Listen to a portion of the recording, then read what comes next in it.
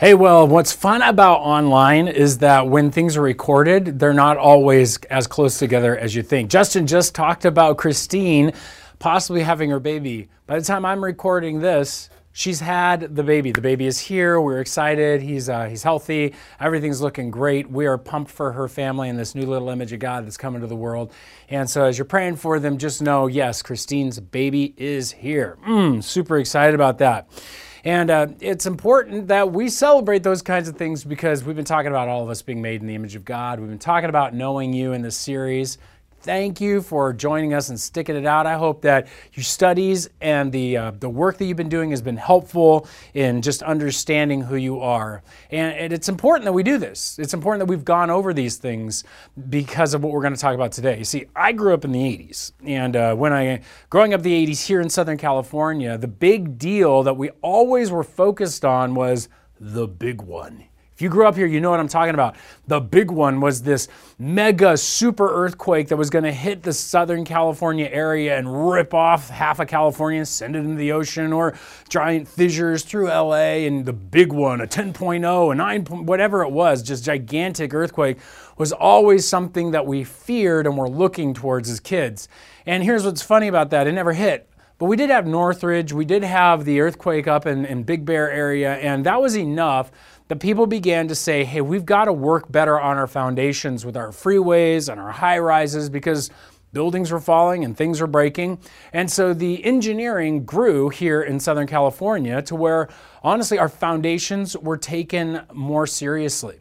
And I wanted to walk you through these first 4 weeks as we looked at God and looked at His image so that you could have strong foundations in order to be ready for the big one. And I want to let you know this week is going to call you to the big one. You see, what we're talking about in this series is to know yourself, is to help yourself grow spiritually. We've been talking about in this series is to know yourself, to develop spiritually. We need to know ourselves rightly. And this is the critical piece that we need to have, that we grasp our foundations, that you're made in the image of God. It's outside of you and not inside of you. That your capacities, that your character, that even your nature is set by being a derivative from God. You are made in His image. You represent Him.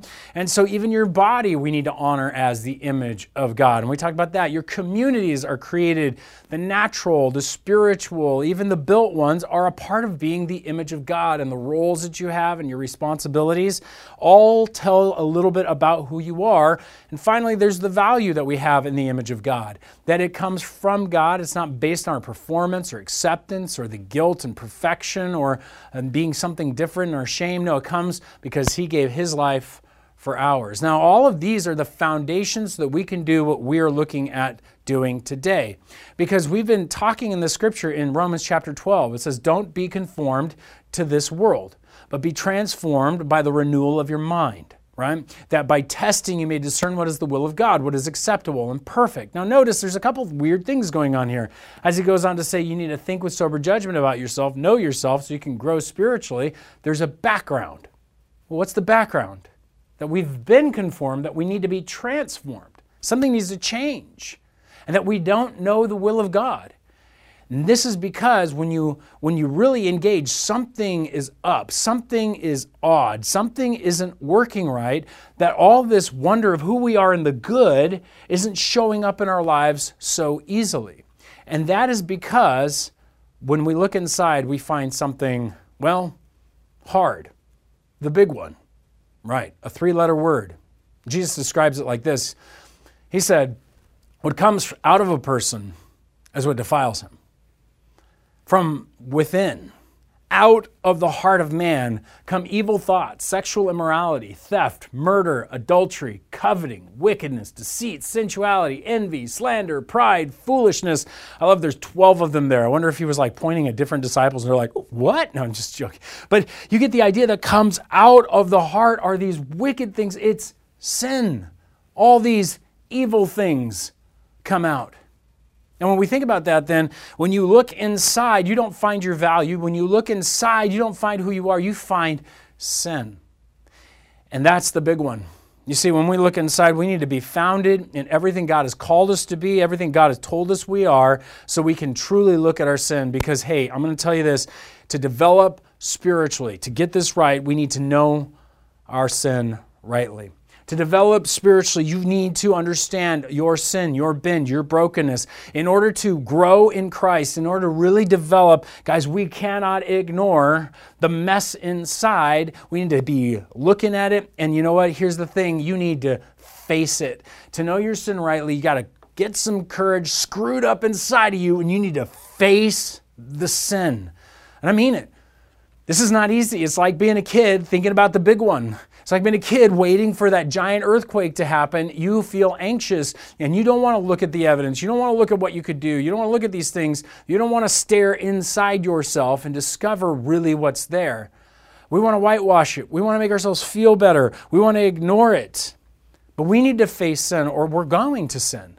That's the bottom line. It just causes us to do this. In fact, that's early on. And when we're looking at these Genesis passages, we realize that man was made in these beautiful ways in the image of God, and then we fell when we tried to do it our own way, and it shows up in another generation in Cain and Abel. Now, Cain was Adam and Eve's son, and he was jealous of his brother, his little brother, who brought an offering to God, and God accepted Abel's offering, but didn't accept Cain's, and so Cain gets all bent out of shape about it, all ticked off, and God comes and warns him.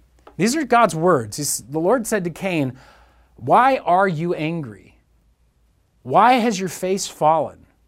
If you do well, will you not be accepted?" And notice this, if you do not do well, sin is crouching at the door. Its desire is contrary to you, but you must rule over it. It's like this animal waiting to pounce on you, to destroy you, to tear you up. When we ignore sin, when we won't face our sin, as Cain wasn't willing to face our sin, we will sin. It'll just take us over.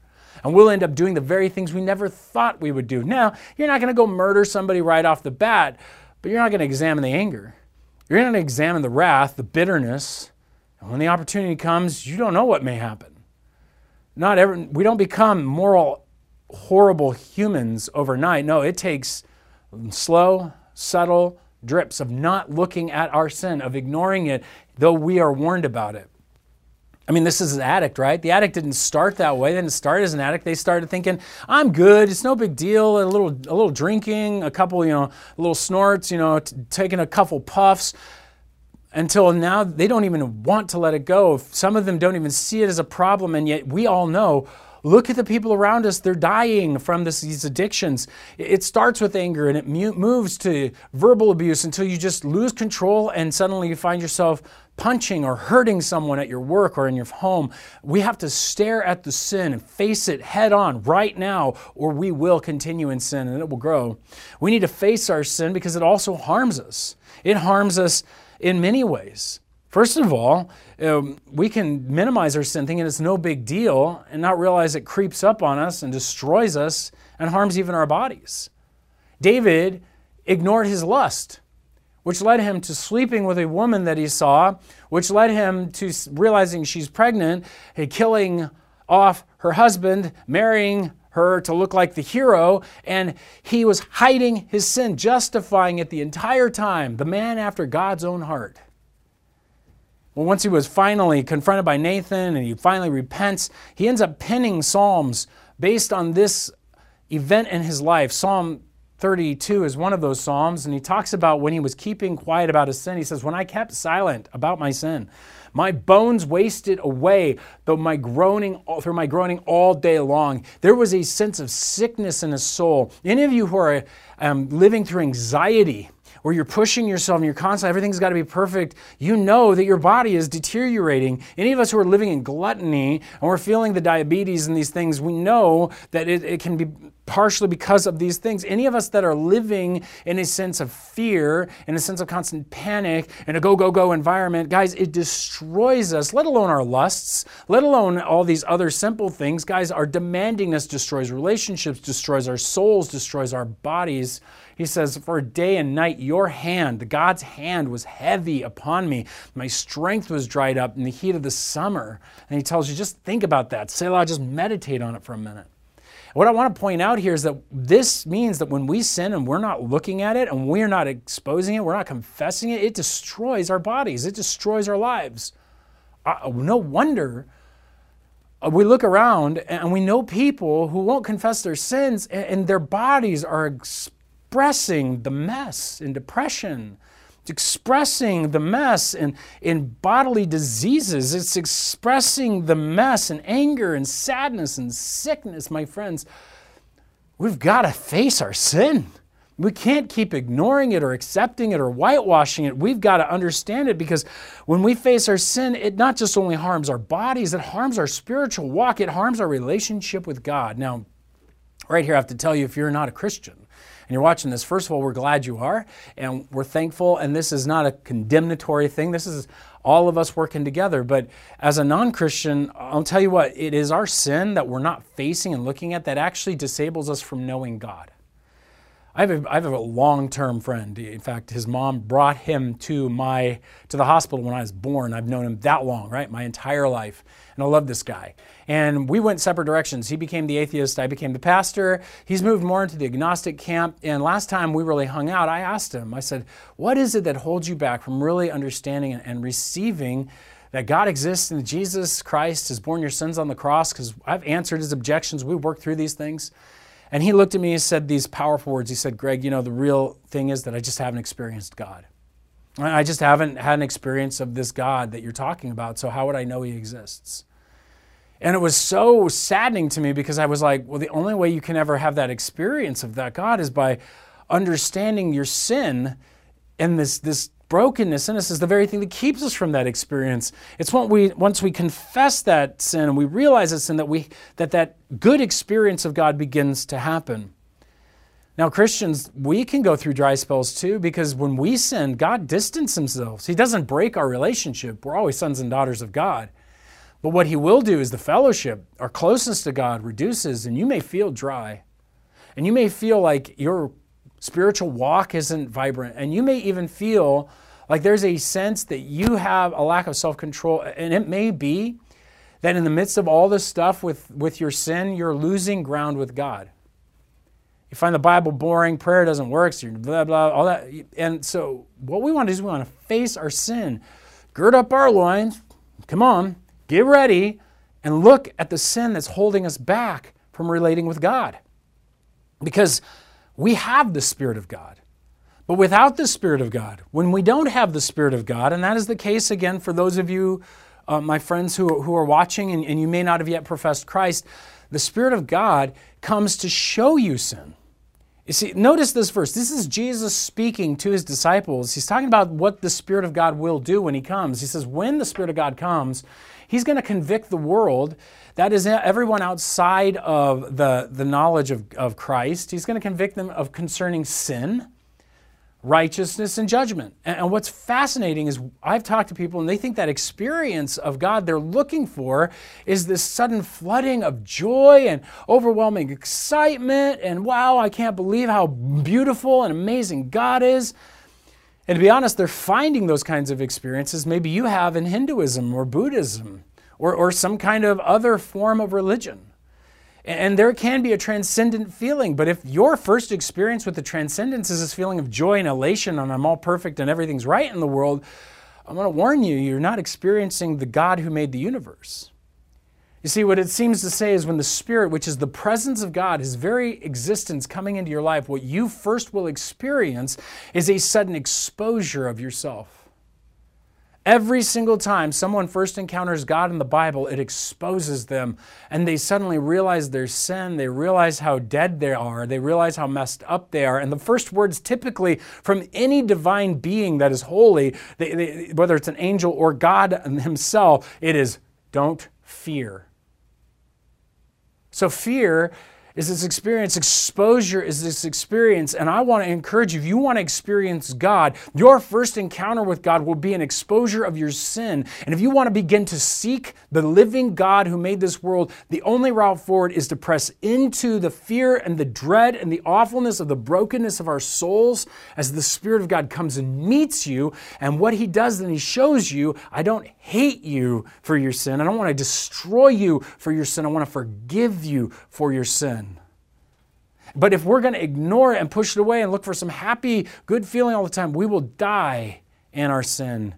And that dread will come and never leave. Now, I want you to know Christ. And so I want to encourage you, even as a non-Christian, to take me up on this challenge, to step in and see and allow God to expose your sin. And to show you that, because as Christians, we've received the Spirit and we have this sense of God's presence. In fact, it comes out as a bit of a fight. Paul, talking about it in this way, said in Romans 7, I find there to be a law that when I want to do right, evil lies close at hand.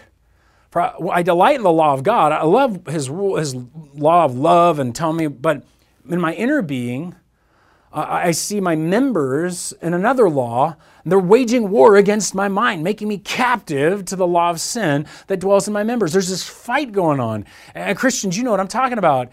It's when the Spirit of God's telling you, don't press the enter on that email. Don't send that text. No, don't send that tweet. Don't forward that message online. Stop. Don't speed up and stare at that dude in the car. Don't do that. Don't ignore your parents and yell at them. Wait, hold on. Right? Oh man, he speaks so loudly and I ignore so well. It's so frustrating, isn't it?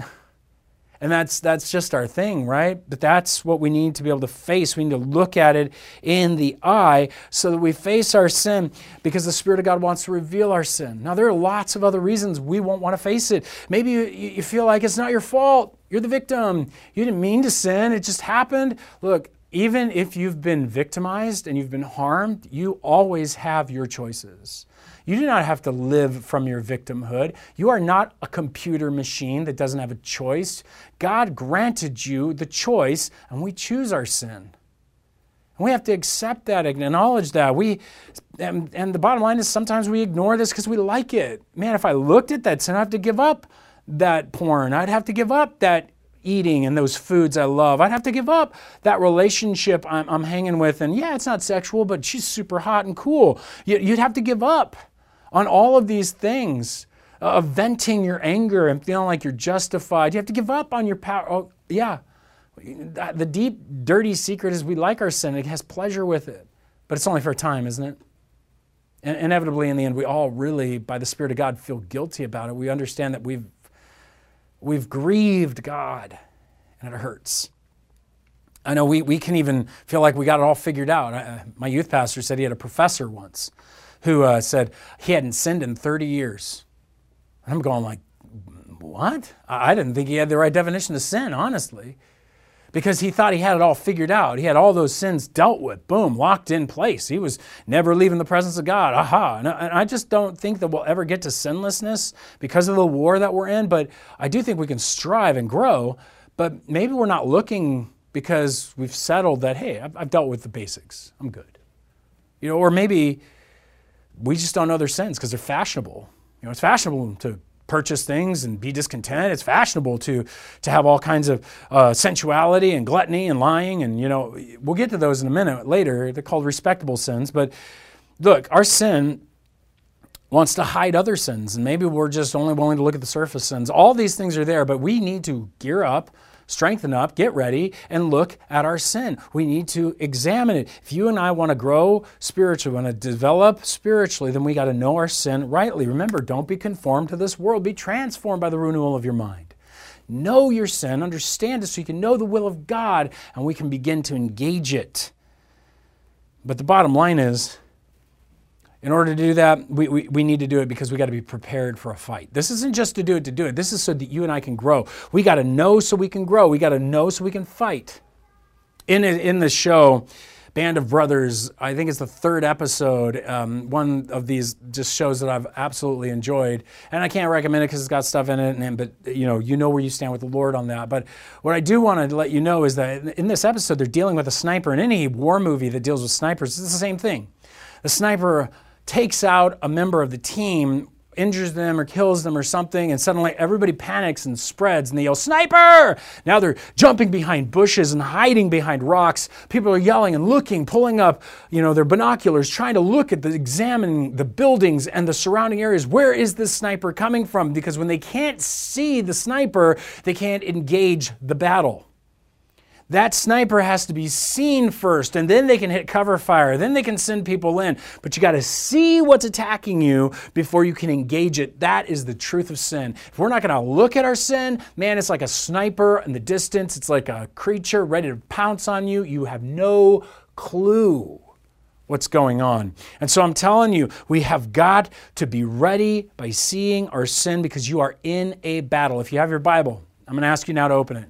So, because I want you to see this, I want you to be able to write it down, know where it's at. It's in Ephesians chapter 6. Paul takes on one of the greatest sections of spiritual warfare battle that you can find. If you've got it there, again, Ephesians chapter 6, it's the last section of the book. He's just written a beautiful letter to his church in Ephesus. God has just placed these words because God is speaking through him to this church, and he's telling them, look, you have all this spiritual warfare going on. Here's how you fight.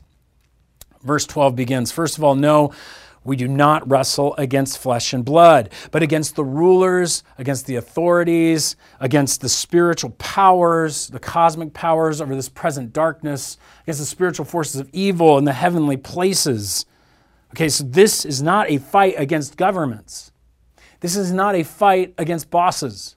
This is not a fight against parents. This is not a fight against those authorities. This is a fight against the spiritual gods of the world. Believe it or not, there are beings, spiritual powers, forces that are behind our powerful world. They're the ones who lied to us. There are gods of the nations. Gods like Zeus, gods like Thor. These were true spiritual beings who had control over these tribes and these places. They still live. They still lie. They still seek worshipers. They still seek to make us sin because they're not out to make us scared. They're out to make us sin. Look, I have a little dirty secret. I like to watch paranormal kind of videos on Discovery Plus, and I like to figure out like which ones are real and which ones are fake and which ones are set up. And the editing is powerful, and so sometimes it looks real and it's not. But the bottom line is some of these things are real. Some of these things are true demonic beings. Some of these things are truly angelic powers that are engaging with our world, and we're catching it, and we're like, oh, what is it? It's ghosts, it's this. Right. But here's the thing. We don't fight humans. We deal with these beings. We deal with their lies, and they're not there to make you scared. They are there to make you sin. Because if they can make you sin, they can separate you and distance you from God. That's their aim. And so in our spiritual battle, this isn't about fear. This isn't about demonic possession or any of that kind of. This is about sin. And what I want you to know is that spiritual battle means that you need to know the sniper. You need to see the sin. You need to understand. And so he tells us then, therefore, take up the whole armor of God. Get ready with your armor. Get ready for battle, that you may be able to withstand in the evil day, the big one. Right? We need to have those foundations laid. We need to have ourselves set up. We need to be ready for the big one, the evil day, when that temptation comes, when sin's ready to take you down. And having done all, stand firm. Stand firm. Well, how do we do that? Well, every good battle has both a defense and an offense. And when you know your sin, it will enable you to be ready to play some defense. Notice, first of all, he tells us, stand therefore, having fastened the belt of truth, and having put on the breastplate of righteousness and the shoes for your feet, having put on the readiness given by the gospel of peace. These are two things that are defensive, one that is offensive, but I'll help you understand how this works. First and foremost, the defense that is going on here with the belt of truth, it stops the lies. The enemy lies to you, wants you to believe things that conform you to this world. But when you know the truth from the Word of God, you know the truth from the story of God, when you know the truth of looking at this world that He has created and you understand what He has given us, it defends against the lies. You don't look inward to find out who you are. You look to the image of God to find out who you are. You look to God. That's the truth. Now you can fight the lie. And you belt that truth on, you know that truth, you make it ready, and you engage. He says, look, put on the breastplate of righteousness. When you feel like you are guilty, when you feel like you've been destroyed, you got to do things to get God's good favor back, you remember, no, I have Christ's righteousness. The enemy wants to accuse you. He wants to make you feel guilty. He wants to shove you back in shame. He wants you to be ineffective for Jesus because you sin. But when you sin, when we see ourselves guilty, we know if you're a Christian, you have the righteousness of Jesus Christ on you, given to you at the cross, His life for mine. The truth against the lie, the righteousness of Christ against their accusations. God sees you. He sees you righteous in Jesus, so live in Jesus. Get on that armor of righteousness. Be ready with the gospel. Preach it to yourself. Remind yourself when you are being accused of your sin. Stand firm. Don't move. Hey, other things look good, but remember, God has given you the gift. You don't earn it. You don't wrestle it down. No, you receive it and you live from salvation, not for salvation. That's the gospel of Jesus Christ. That He bore your sins, your guilt, your shame, your hell on the cross. He rose from the dead to make you new. And He ascended into heaven to give you the Spirit, and now we live by that Spirit. And so this defense is against the things the enemy sends at you. Let's look at some more. In all circumstances, he says, take up the shield of faith, which you can extinguish all the flaming darts of the evil one. Now this is the doubts. And this is the questions when God gives you a promise that He's going to save you. God gives you a promise that He's going to aid you and help you. Man, and we're getting fired at and suffering. We're getting fired at by the doubts of other people and the podcasts and all of the narratives of the world. And we begin to go like, oh, it's the end times and God's going to, we need to stop this. No, just trust Christ. Lean in. Hold up that shield of faith, knowing that Jesus Christ has given you the promises, and trust God. Trust that the answers are there. I'm not saying that, I just have faith, don't ask questions. That's not what this is saying. It's saying when God gives you a promise, you can stand on it, He'll bring it about. If you have doubts and questions, seek the truth. It's there. Seek the answers. You'll find them. And that will help with the doubt. But the truth and this ability to stand firm is because God gave you the promise. He's called you to something you can keep enduring with faith. He goes on. Let's add some more to this. He says, put on the helmet of salvation. That means when you begin to doubt and wonder, is Jesus ever come back? Is the government going to destroy us? We didn't get what we wanted out of whatever it is, voting-wise, we were looking for. Hey, it really hurts that at work I've lost my job and I feel demoralized, distinguished, my body's breaking down. Remember, He has a resurrection for you. There is a coming resurrection. He has redeemed us from this evil age. We are like those who are in the Holocaust camps who suddenly have been liberated. We've been set free. We don't live there anymore. Our salvation has come, and we're getting out, and we're going to the promised land of eternity. That is to remember your salvation, to keep it in your mind, and it'll send you towards eternity, not just in the now. And so he goes on. Not only should you have a good defense, you need to have a good offense. You don't just simply defend. Now we take it to him. Erwin McManus, who's a pastor in LA, has a story. I loved how he conveyed it at one of the conferences I was at. He talked about the fact that in his fight against sin and lust, when he was a young Christian, he took an offensive manner, not a defensive. So he would stand in line at the grocery store, and there were the magazines, all scantily clad women, kind of trying to tantalize him to look at them, pick up the magazine, that kind of stuff. And while he's standing there, he gets the sense that the enemy's trying to tempt him, or his flesh is trying to tempt him. And what he says, you know what? I decided I'm just going to poke the devil in the nose. And he turns around to the person behind him and starts saying, so do you go to church anywhere? Hey, I want to invite you to my church. Do you know who Jesus Christ is? And he starts evangelizing the people in his line. Why? Because he felt like it's better to take it to where the enemy hates it, because he wants these people freed versus going into sin. He pressed into God. That's offensive. That is moving forward in your faith. I love that, because that is the same thing about those shoes, right? They're grounded in the gospel, gives you more ground. Keep pushing forward. Be offensive. Move. Same thing with the sword. Bring out the sword of the Spirit, the Word of God, because it, when declared, like a quote, like you're quoting a movie or something, helps you fight against lies, fight against these things. Memorize Scripture. Get it into your life. Speak it to yourself. Remind yourself, this is what God has given us to battle the spiritual enemies who is lying and whispering and promoting it's in their media, all that stuff. Now, the second offensive weapon then is praying at all times in the Spirit with all prayer and supplication, trusting God will bring you what you need, trusting God, not money, God, not some other thing, is going to give you the things that you need for the sake of His work. And to that end, keep alert with perseverance, making supplication for all the saints. I believe this is the picture of what Paul is saying in the book of Galatians when he tells us to walk by the Spirit. He says, I say walk by the Spirit, and you won't gratify the desires of the flesh. For the desires of the flesh are against the Spirit, and the desires of the Spirit are against the flesh, and these are opposed to each other to keep you from doing the things you want to do. You really want to grow spiritually in offense. Think of the Spirit, think of the fact that it's like you set up in your car 2 phones. And in your life, you have 2 phones with your GPS open, with your maps open, your Waze, whatever it is. And on the flesh side, your flesh has locked in a direction towards death and hell and evil. And that's the direction of sin. And guess what? You've got, as a Christian, the Spirit now that's set up, and He has set up the direction for life and goodness and truth and love. Now, as you're driving along, here's what's going to happen. You're going to hear this, turn right here. Now you got to look, is it your flesh telling you turn right here? Because it's going to take you towards death. But at the same time, the Spirit's saying turn left here. Now, if you want to walk by the Spirit, you got to surrender and open up your life to God and say, God, I want you to direct me where you want me to go. I want to live for life. Your flesh is already set. And it's going to ping.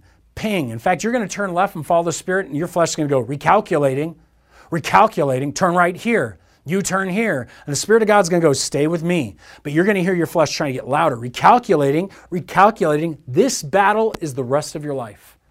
But if we know what the sin is and the direction this flesh GPS is sending us, we won't give in to the desires of the flesh. We will walk by the Spirit. We will consult the Spirit, know His calling, hear where He's taken us, and obey. So if God's prompting you to the good, do the good. If you have a decision, ask the Spirit of God, God, what do you want me to do? My flesh says this. Where do you want me to turn? This isn't about like when you should eat and stuff like that. This has nothing to do with those things. This has to do with moral decision making. This has to do with temptation. This has to do with sin. But if you don't see your sin, you're not going to realize who's directing where. But to walk by the Spirit is to ensure that you are going to continue to step in the direction that God's calling you to. And so, hey, sometimes we're going to turn right. Sometimes we're going to follow that flesh. We're going to head towards death. And so let me give you that final piece. Just confess your sin. Just confess it. God is faithful and just to forgive it, and you're able to move forward. But guys, all of this enables us to fight the battle. And so here we are. It is time for you to face the big one. It's time for you to get yourself ready, because if you're going to know your sin rightly, then you've got to take an assessment of your heart. It's time to assess your heart, and it begins with a prayer. This is your prayer. Search me, O God, know my heart. Try me and know my thoughts, and see if there is any grievous way in me, and lead me in the way everlasting. Show me my heart. If you're not a Christian, you've been sticking with us in this time, I'm going to ask you, this is one of the most powerful prayers you can pray, because God will expose your heart. And when He does that, it is your first experience, and it's not pleasant, but He's ready to show you and love you through it to bring you into His relationship. But this is the start. We've got to go back to God and say, God, show me my heart, show me my sins. He's been doing this for me. He's been revealing in me all kinds of things. And I've been yelling and angry and all this stuff. And He's just been showing me, Greg, you're a demanding person. You are trying to control things. And He's like, who's in control? Am I in control or are you in control? You're going to follow somebody. And I was just so convicted that, wow, man, God, you're showing me that it's not my anger. It's not these things. I'm controlling. And I hide it in passivity.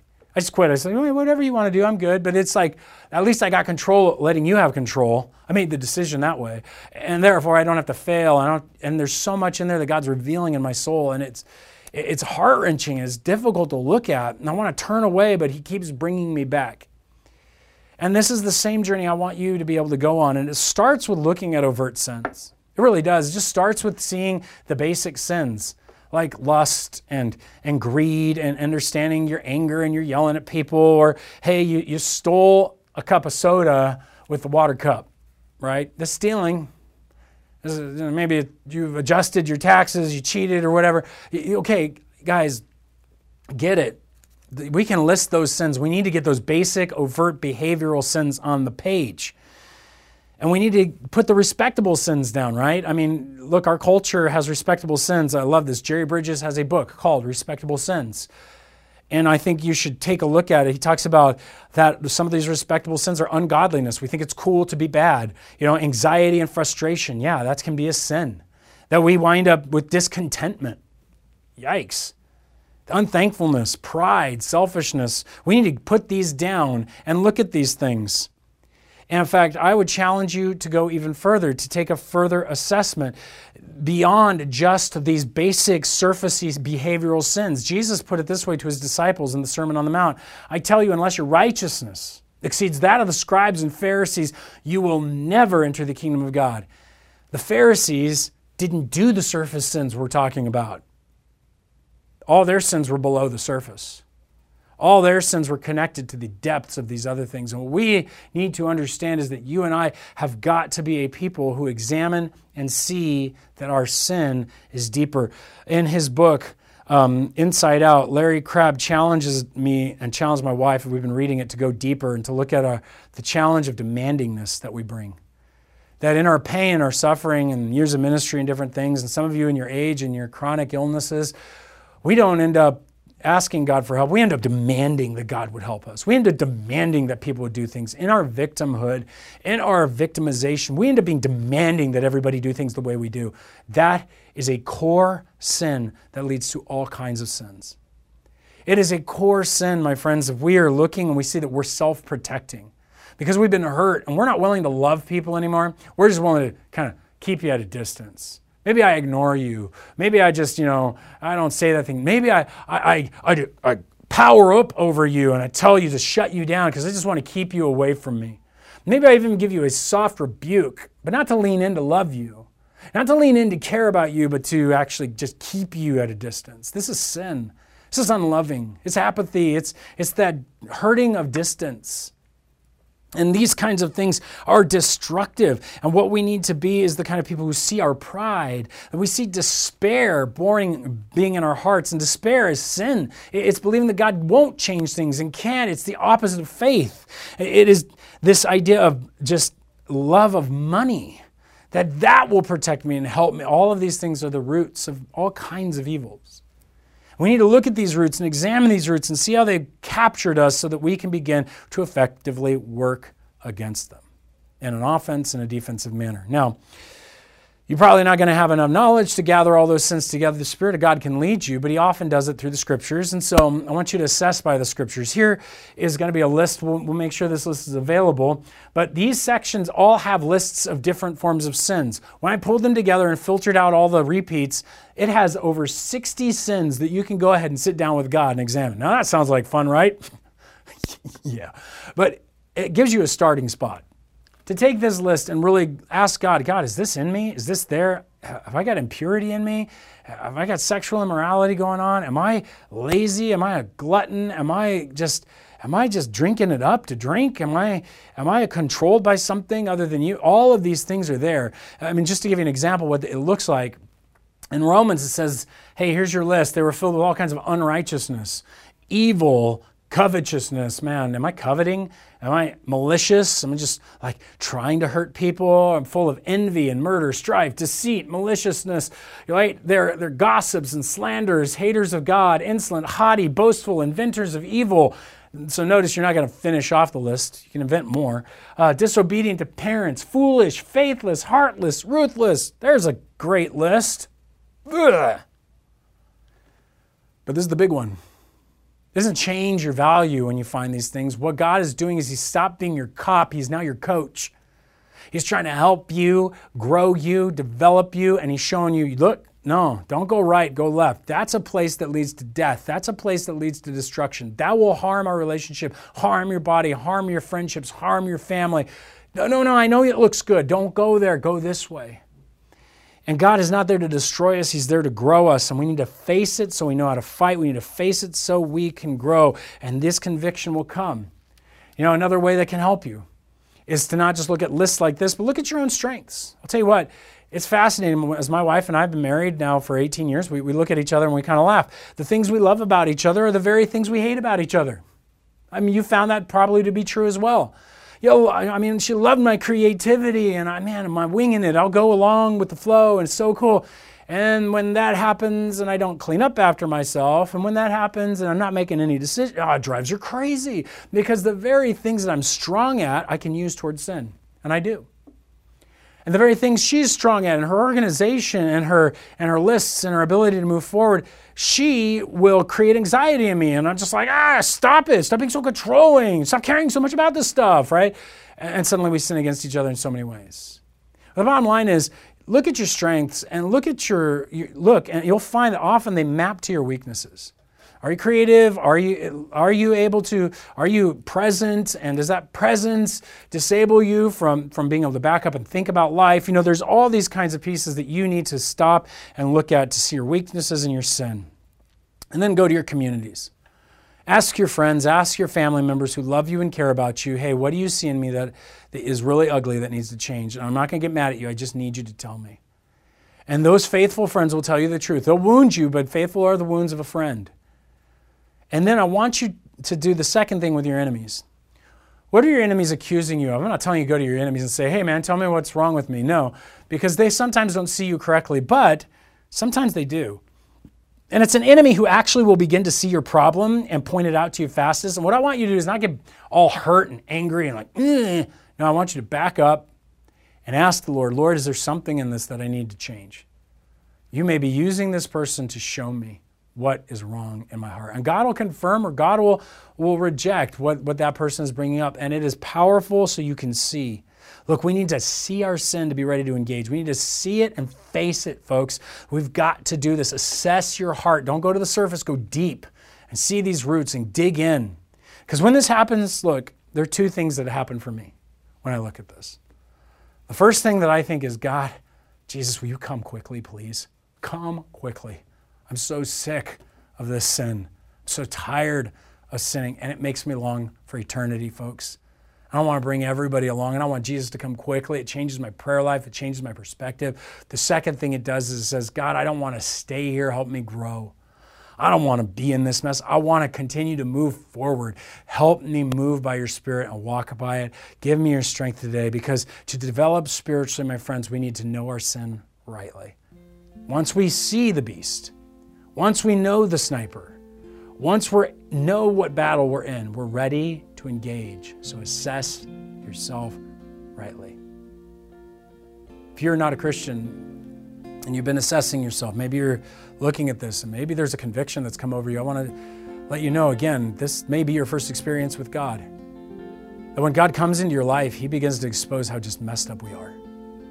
But He doesn't do it to harm you. He's doing it like a doctor does it to tell you you have cancer. He wants to give you the remedy. He wants to tell you, listen, this disease, this stuff that you're feeling, all this junk that you're going through is because of your sin, and I want to give you the solution. And what He does is He gives you the solution, and it's not a bunch of work. It's not a homework list. He's not your teacher telling you, go home, do this to get the A. He is the God who loves you and gives you the gift of His Son, Jesus, on the cross. Because Jesus lived perfectly. And He gives you all of His righteousness. He says, give me all your sin, all your mess that you feel horrible about, and I want to love you. And I know your heart's going to want to resist it. Sin wants to push it away, wants to own you. No, God says, I love you. I love you, and I love you so much, I gave my life for you. Jesus bore it on the cross, the sin, the punishment, the shame, and the guilt. And He rose from the dead to give you a new life. And He offers this as a gift to you right now. And you don't have to fear what God is exposing in your life right now. Instead, what you get is a chance to receive His forgiveness and His grace. And from there, I hope that you would say, God, I'm going to give you my life. I'm going to receive this, and I'm after you. And if that's you right now, say those words to Him right where you are. Just tell Him, God, I'm after you. I received this gift of Jesus. Just lead me.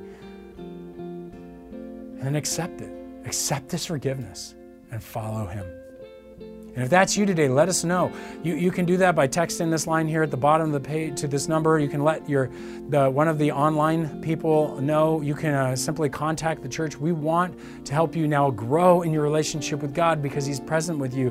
He's ready to move you forward. We want to answer questions because they start here and we can answer those. We want to enable you to really know who you are so you can grow in Christ. Thank you guys for being with us. And I pray that you let us know if you made that decision and that you would indeed focus and face our sin so we can grow together. God bless you.